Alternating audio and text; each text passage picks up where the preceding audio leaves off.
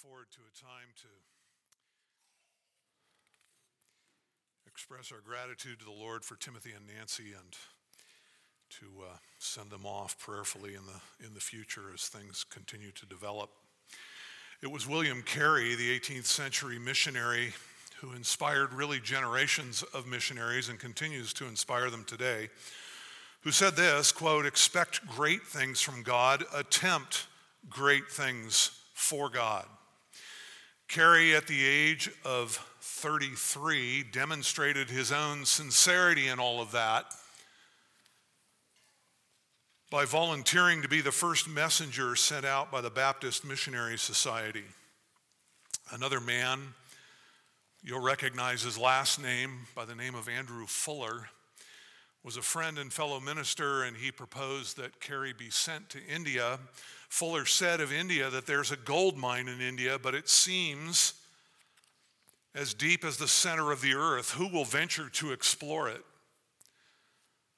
Carey famously responded, "I will go down, but remember that you must hold the rope," implying that those who are sending him must embrace their responsibility to be his constant support and encouragement in prayer and in financial support. By God's design, there are those who go. You're all aware of the Great Commission passages in the Gospels. There are those who go, and then there are those who send. And I think sometimes we don't understand or see the significance of sending as we ought. How vital it is to have a group of faithful supporters who are at home holding the rope for those who go down into the mine to bring forth Christ's treasures. And the point really this morning, beloved, is that this thing that is the Great Commission is our collective effort, as has been said a number of times this morning. It's not merely the effort and the sweat and the exertion of those who go, but it is also a co-fellowship, a co-labor of those who remain at home. You're just as much as involved in missions as those who leave. Turn with me to the third epistle of John if you are not there. And what we find in this epistle is written, at least in part, as a commendation of a man, a single man named Gaius, who demonstrated his faithfulness by supporting missionaries. Who is Gaius? Well, we don't know. He's a prominent man, perhaps an elder in the church. We know that he's a generous homeowner. We think probably that the church gathered in his home, but what is known for sure is that traveling missionaries certainly stayed in his home, and they were refreshed by Gaius's kindness. This little book contains one of the most significant treatments of going and sending outside of the Great Commission passages. You might wonder sometimes when you read a book as short as this and a book that's directed to an individual and think, how did this find itself into the canon of Scripture? Why is this here? And I think undoubtedly, at least in part, it is here to teach us by example. We need to learn something from Gaius. This book was included, at least in part, to teach us how to support gospel ministry. So the title of this morning's message is Giving Like Gaius. John describes Gaius as a faithful man. He was faithful in his support of those who went out for the sake of the Lord Jesus Christ and the gospel. So this morning, in expedited fashion, I'm going to try and give you 5 marks of a faithful sender. 5 marks of a faithful sender. 5 ways that you can faithfully send and support those who go out for Christ and for the gospel. And I want you to read the text with me just through verse 8. The elder to the beloved Gaius, whom I love in truth. Beloved, I pray that in all respects you may prosper and be in good health, just as your soul prospers. For I was very glad when brethren came and testified to your truth, that is, how you are walking in truth. I have no greater joy than this, to hear of my children walking in the truth. Beloved, you are acting faithfully in whatever you accomplish for the brethren, and especially when they are strangers, and they have testified to your love before the church. You do well to send them on their way in a manner worthy of God. For they went out for the sake of the name, accepting nothing from the Gentiles.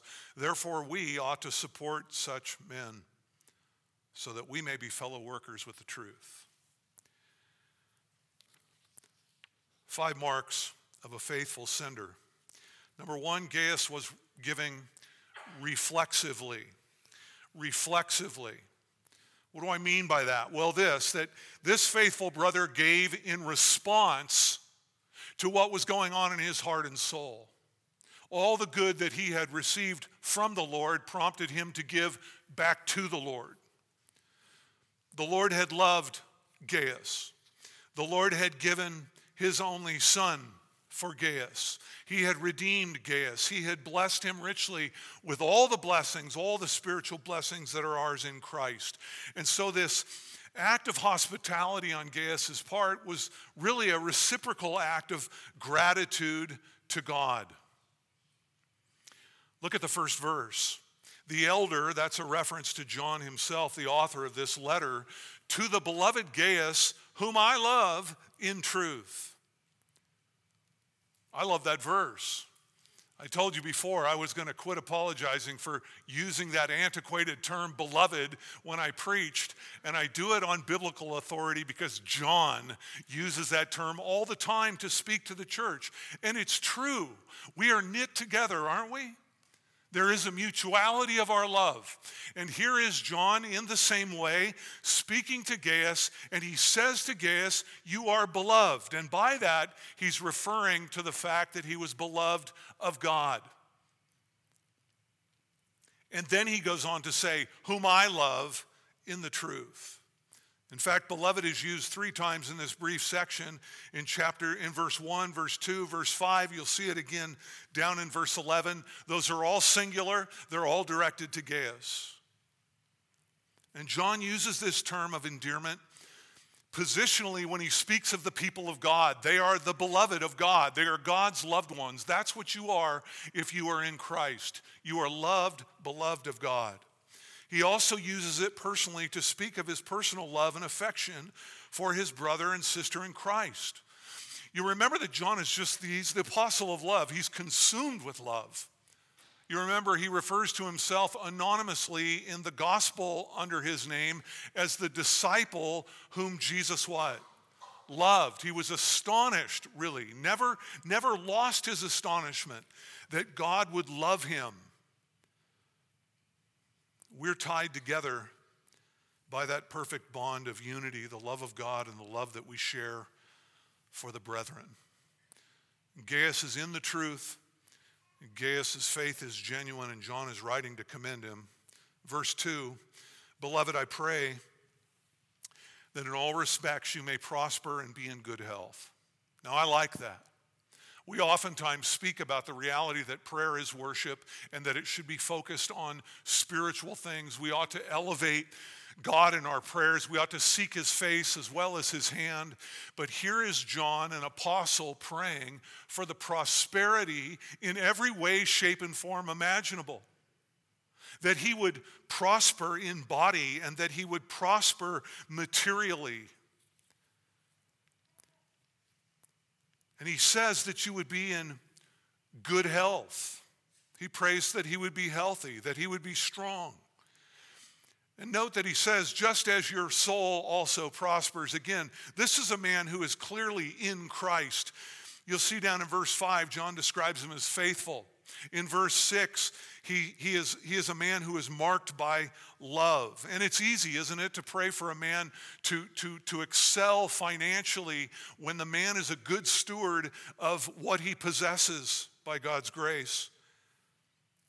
All of these things would speak to the fact that Gaius is in fact in the kingdom of God and that he has received freely salvation from God and now freely wants to pour that back out. Just as God loved Gaius, now Gaius loves the Lord. He loves the gospel of the Lord Jesus Christ. He loves those who proclaim it, and he's willing to share with them. He wants to see Christ magnified. He loves the ethnos, the nations, the Gentiles. He wants to see non-Christians become Christians, and he's willing to put his money where his heart is. If I could put it this way, there's just this overflow of gratitude in this man's life for all that God has given to him. And now he wants to open his pocketbook so that he can give back and see the gospel spread. This is what I mean by reflexive generosity. Please note this. He's not like so many who go to the state church. He's not like so many who go to the liberal church. He's not like so many who are seeking to earn their way to heaven by giving to a good cause in the name of Jesus. No, he's not trying to get on God's good side. He's not trying to earn heaven. He's not trying to counterbalance his sinful debt to God by giving some cash to the kingdom of heaven. He is not trying to get anything from God or anything from man. He simply wants to take what God has stored up in his own heart, the salvation that he has received, and he wants to pour it right back out and invest it in the kingdom of heaven. You might say Gaius has received freely, and therefore freely he gives. Well, there's a second mark of a faithful sender that John commends in Gaius' life. You find it in verses 3 and 4, and that is that Gaius gave obediently. He gave obediently. He says, I was very glad, this is John speaking, when the brethren came and testified to your truth. That is how you're walking in the truth. I have no greater joy than to hear of my children walking in the truth. Here John, again in very affectionate terms, speaks of the reality that he was visited, and the church that John was pastoring was visited by these traveling missionaries who had earlier been with Gaius. And they come from Gaius, and they bring a good report about Gaius. They testified about the truth, John says, in him. Or John says actually to your truth. And what he means by that is the truth that is in John. And he even clarifies that. He says that is how you're walking in the truth. What they testified to, Gaius, was how you know the truth and you live obediently to the truth. And that's evidenced even by the way you gave. Now, a little context here might help. It was very common in the early church as men and women even went around and they testified to the truth of the Lord Jesus Christ, that they would walk into a town, and being that there was a shortage of Motel 6s in that day and age, there was ever a need for a place for Christian missionaries to stay, for believers to open their home. And so when you're reading through the New Testament and you hear the commandment of Scripture to be hospitable, that's really what this is referring to. It's that idea of the love of strangers, the willingness to give what you have to those that you don't know, particularly if they came in the name of Christ as those who had a gospel ministry. And many of you here have done that very specifically.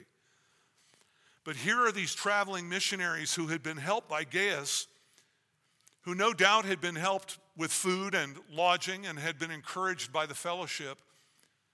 And they're relaying all of this to John, and John is now writing to Gaius to say, you can't believe what I heard about you. I'm so encouraged by this. My joy is overflowing at what I heard, and I just want you to know. I want you to know what the people are saying, Gaius. Gaius, you are a delight. And when the report of your love and your generosity and your hospitality came to my ear, my heart burst out in joy because you are walking in the truth. Christ is evident in you. It's very obvious. You are a man, Gaius, who is characterized by love for Christ, love for the gospel, love for the Lord, and you want him to be known. And people are talking. You see, Gaius understood something that scripturally speaking, and we're not even going to take time to develop this today, but you know this, that God calls us as saints to divest ourselves of some of what he's given to us for the purpose of investing in the kingdom of heaven, for storing up treasure in heaven. And part of that is giving to this gospel mandate, to those who go. And Gaius is even eager to do it. I love the statement that Paul makes in the same context of gospel ministry giving in 2 Corinthians 8:12, where he speaks about the readiness of the believer. That's a question that stands before each one of us at all times. Are you ready? Have you thought through, are you prepared so that you're ready to do what you can do, what the Lord has given to you, and are you ready to enable others to engage in gospel ministry through giving? Paul says, for if the readiness is present, it is acceptable according to what a person has, not according to what he does not have. What does he mean by that? Well, that God doesn't expect us to give what we do not have, but he does expect us to share what we do. And Gaius is doing the very same thing that those Macedonians were doing in 2 Corinthians 8 when they, Paul writes, overflowed with a wealth of liberality. What does that mean? They just opened their wallets. They opened the spigot. They gave according to their ability, and beyond their ability, they gave of their own accord. And I love this word. They were begging Paul for participation in this ministry. That's the kind of heart that God wants in our giving, brothers and sisters. The heart that is so longing to be engaged in this work that we would beg to be part of it. Paul goes on to say that that's a grace when a church thinks like that. That is very evidence of God in their midst. Men don't open their wallets very easily, do they?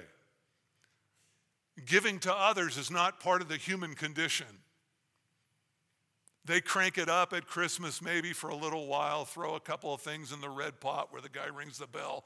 But in reality, we tend not to think beyond our own noses and our own walls and our own families, and that's the way mankind is. What is it that causes someone to give generously even beyond maybe what they're able? That means at the level of sacrifice. What is it that moves someone to do that? It's the grace of God in a heart. That's why John's joy is so great. Gaius gave reflexively. Gaius gave obediently. Thirdly, Gaius gave generously. Look at verse 5. Generously. Beloved, says John, you are acting faithfully in whatever you accomplish for the brethren, and especially when they're strangers. John commends Gaius, but not just for walking in the truth. He commends him specifically here for what he was accomplishing for the brethren, for those Christians. And he says that giving even went to a higher bar when I understood that these men were strangers to you. You didn't know them, and yet you gave to them anyway. These men who were out to make disciples of the Gentiles. Verse 6, and they have testified to your love before the church. Again, this they is speaking of those traveling missionaries, those brethren who came to John's church, and they had been with Gaius for some time. And when they finished their work, they reported to John, then they reported to the church about the gracious reception that they received from this faithful guy. Again, we don't know. John doesn't list out exactly what he did for them. But clearly his goodness and his generosity, his kindness, get this, pay attention to this. If they're talking about it, why are they talking about it? Because it left an imprint. What Gaius did for them overwhelmed them, surprised them. This was out of the ordinary. Clearly, Gaius had anticipated their needs. Clearly, this man had exceeded their expectations. And these gospel workers left so blessed that they couldn't stop talking. They talked to John about it, then they had to talk to the church about it. And they just went from place to place saying, have you heard of this man? He's got a reputation now for expending himself on the behalf of those who go out for the sake of the Lord Jesus Christ. John says, I just want to affirm you in this, Gaius. You are doing well when you do this kind of thing. This is right. This is the way it ought to be when you treat missionaries like this. This is the very thing that love does. It pours out for the benefit of God and others. John goes further. Look at the last part of verse 6. He says, you will do well to send them on their way in a manner worthy of God. And here John turns the corner a little bit. He begins to speak now about the future, and maybe he had in mind that these men were going to, in fact, go back through and encounter Gaius yet again. Maybe he's just trying to help John see how far this kind of care should go. He's anticipating really Gaius' faithfulness in the future. And he says, look, as you receive them in your home, as you practice hospitality, don't forget they've got the next leg of the journey. You need to amply supply them and send them on their way. My mother-in-law is an astonishing lady. One thing that is characteristic of her is you never leave her house empty-handed. Never. And I have driven away from there down in San Luis Obispo umpteen times. I'm full, I get in the car, I don't want any more to eat. I'm sated from having spent time in her kitchen and at her house, and yet inevitably there's a cooler, there's a bag, and it's not like you open it up and there's a couple of peanut butter and jelly sandwiches in there. I mean, it's roast beef, it's Dijon mustard, it's a fresh beefsteak tomato, it's dessert.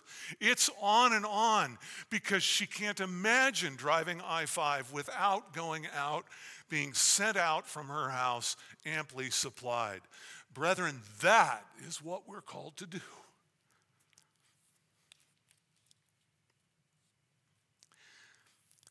Sending became a technical term for generously supplying someone for missionary endeavor. In fact, that phrase, to send on one's way, it's used 9 times in the New Testament. And almost every time it's used in a missions context. And you'll note that John says not only to send them, but you send them in a manner worthy of God. You send them in a way that shows that you honor God highly. You honor the gospel highly. You honor their sacrifice highly.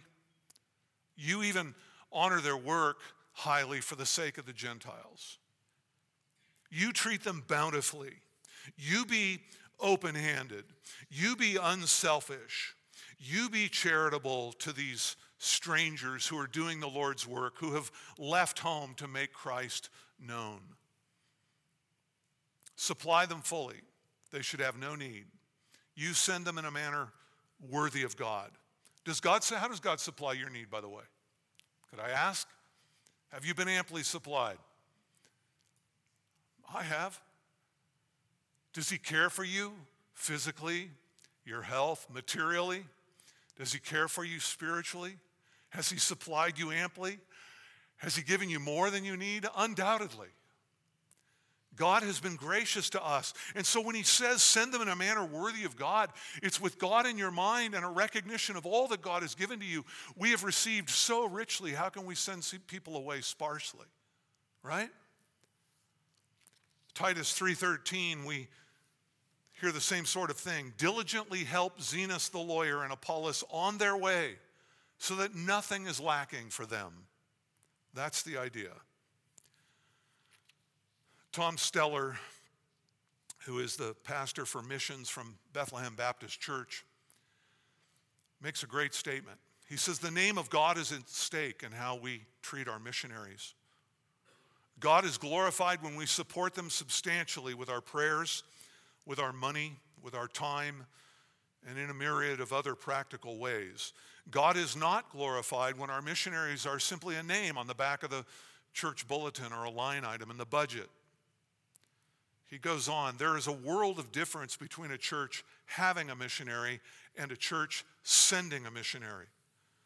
But when we send them in a manner worthy of God, then God is glorified, then our souls prosper, and we are fellow workers with the truth. We are in sync with God's heartbeat, and his purpose is to be glorified among all the peoples. Now, fourthly, there is a certain type of person who is to be sent out with our support. We're told in this text, verse 7, that Gaius gave wisely. Look at it. He says, for they went out for the sake of the name, accepting nothing from the Gentiles. These people were to be richly supplied for two reasons.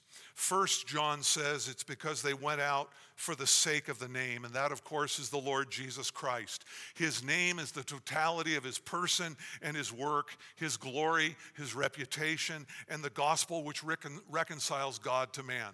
That is what he means by his name. In other words, these people were preaching the true Christ and the true gospel and the true and only way to salvation.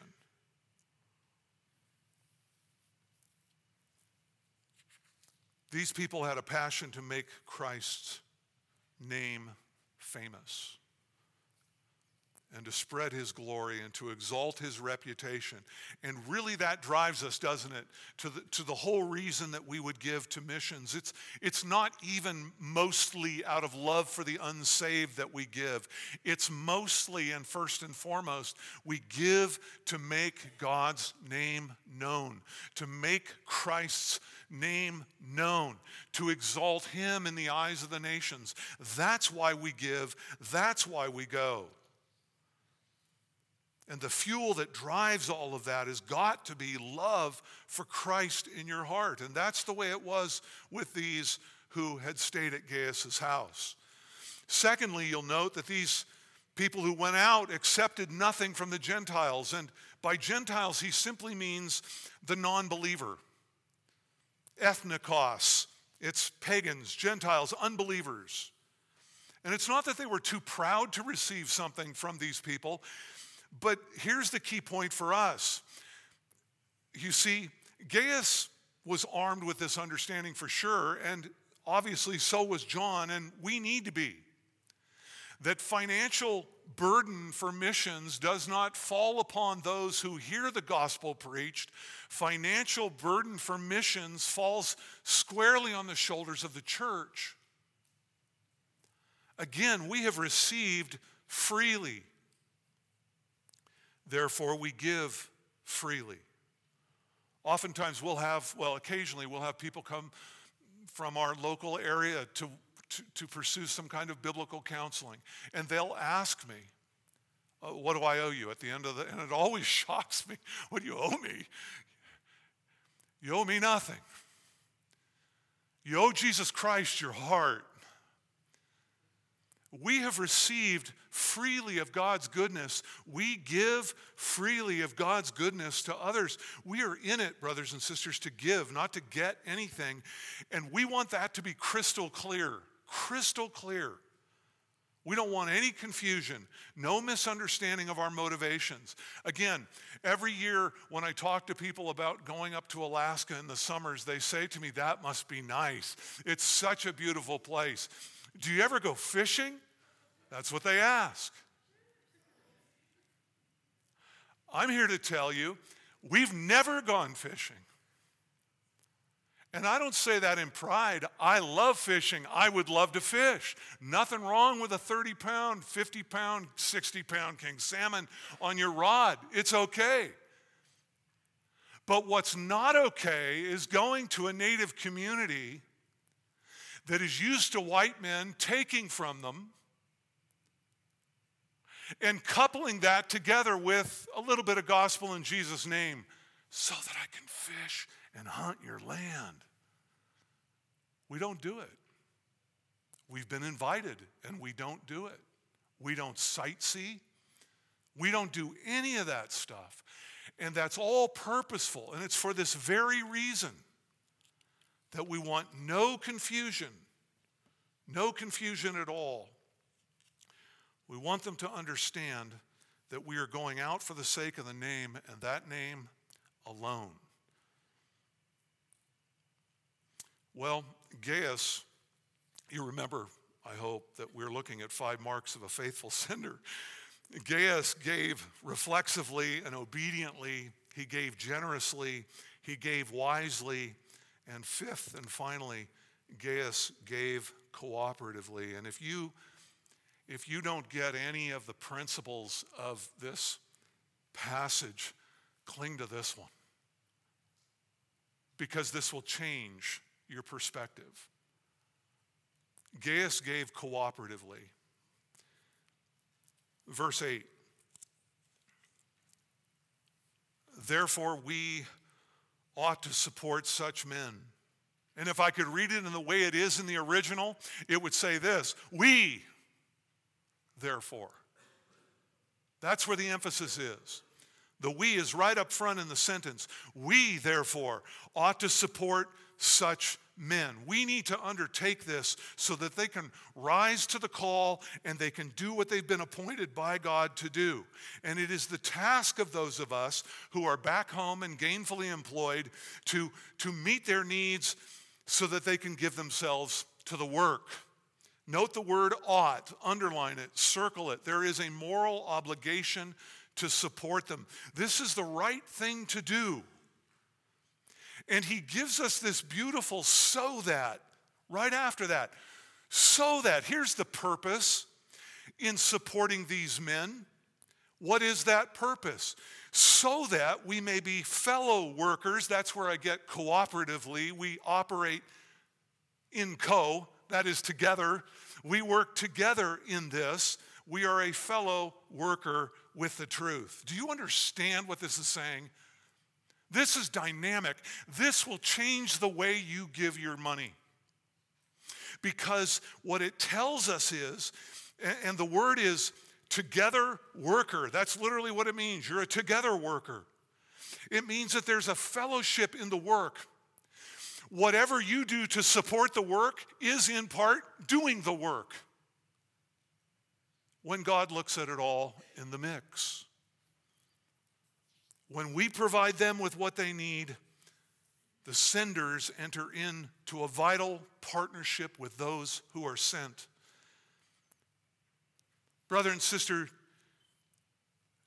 you may have never been to Ukraine, but you've ministered in Ukraine.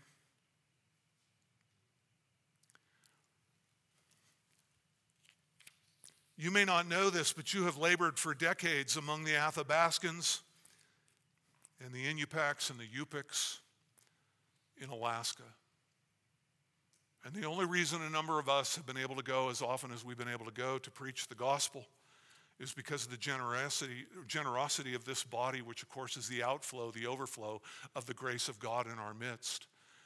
Beloved, you have ministered in Costa Rica, in Africa, in China, in India, in Mexico, and I don't even know how many other places. Giving, listen, is not less than going.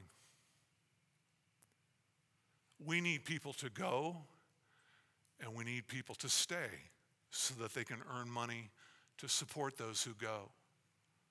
Don't minimize your part in the work of Christ. There is no secular job. All of it is sanctified. All of it is for the cause of Christ. Let us then participate and do our part in this great corporate effort. Let me ask you this morning, brother, sister, are you a goer or are you a sender? It may be that the Lord has made you a goer. It may be that the emphasis of your life and what the Lord has called you to is to send. But I will tell you this, you cannot be a Christian and be neither. Because Christians, by the very nature of the work of God done in the heart as he saves us in the indwelling spirit, the very nature of that salvation makes us want to see others saved, makes us want to exalt Christ, makes us want to preach the word, gives us a burden for the Great Commission. So which are you? And maybe you're both, and I praise God for that. All of us at some level should be both. And I want to assure you, I really do, from all I can tell of my own heart, and I have asked the Lord to search it. I have not preached this message today in order to manipulate anyone. If you feel manipulated this morning, please don't give. That would be against the very spirit of which John wrote when he wrote to Gaius, which was simply to commend him for doing something that he never asked for. God loves a cheerful giver. And giving, first and foremost, is a matter of the heart. Well, we're going to take a special offering for those going to Alaska next week. They are, in fact, going out for the sake of the name. And I know you have been so generous and so faithful in the past. I know that you are grateful for Christ. I know that you are grateful for the gospel. I know in gratitude you love those who spoke the truth to you. I know that you long to participate in this work. And my encouragement to you this morning is simply this: let your gratitude spill over so that others might enter into the kingdom of heaven. You know, Jesus says to use unrighteous money or mammon so that one day there will be friends of yours who will greet you in eternal dwellings. Can you imagine that? I can't imagine it. Someone standing to greet me as I enter into heaven with an embrace of an eternal significance to say thank you. Let's take our offering together.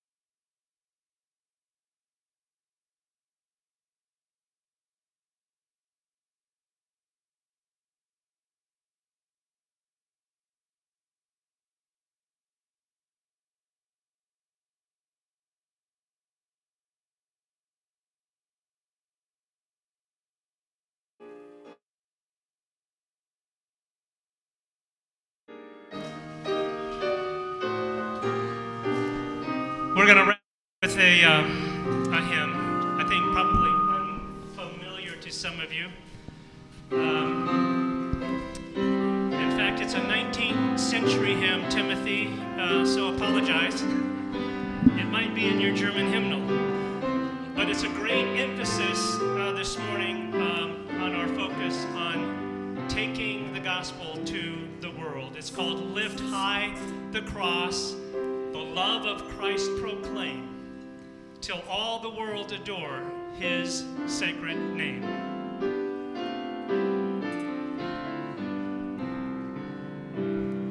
Lift high the cross, the love of Christ proclaim, till all the world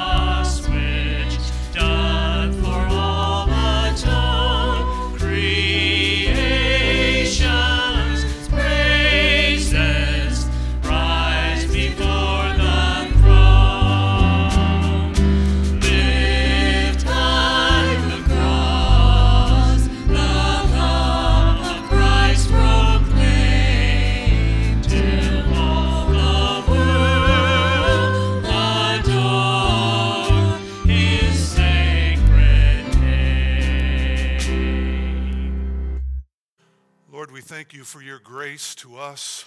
Thank you for the gift of the Lord Jesus Christ and him crucified, risen, ascended, and interceding even now on our behalf. There is nothing we could give. Were the whole world ours, Lord, nothing we could give that compares. Thank you for the grace given today as your people have opened up their hearts and their wallets to support your purposes in this world. We ask that every dollar might result, Lord, in your glory and the furtherance of your kingdom. These things we ask in Christ's name. Amen. There is choir practice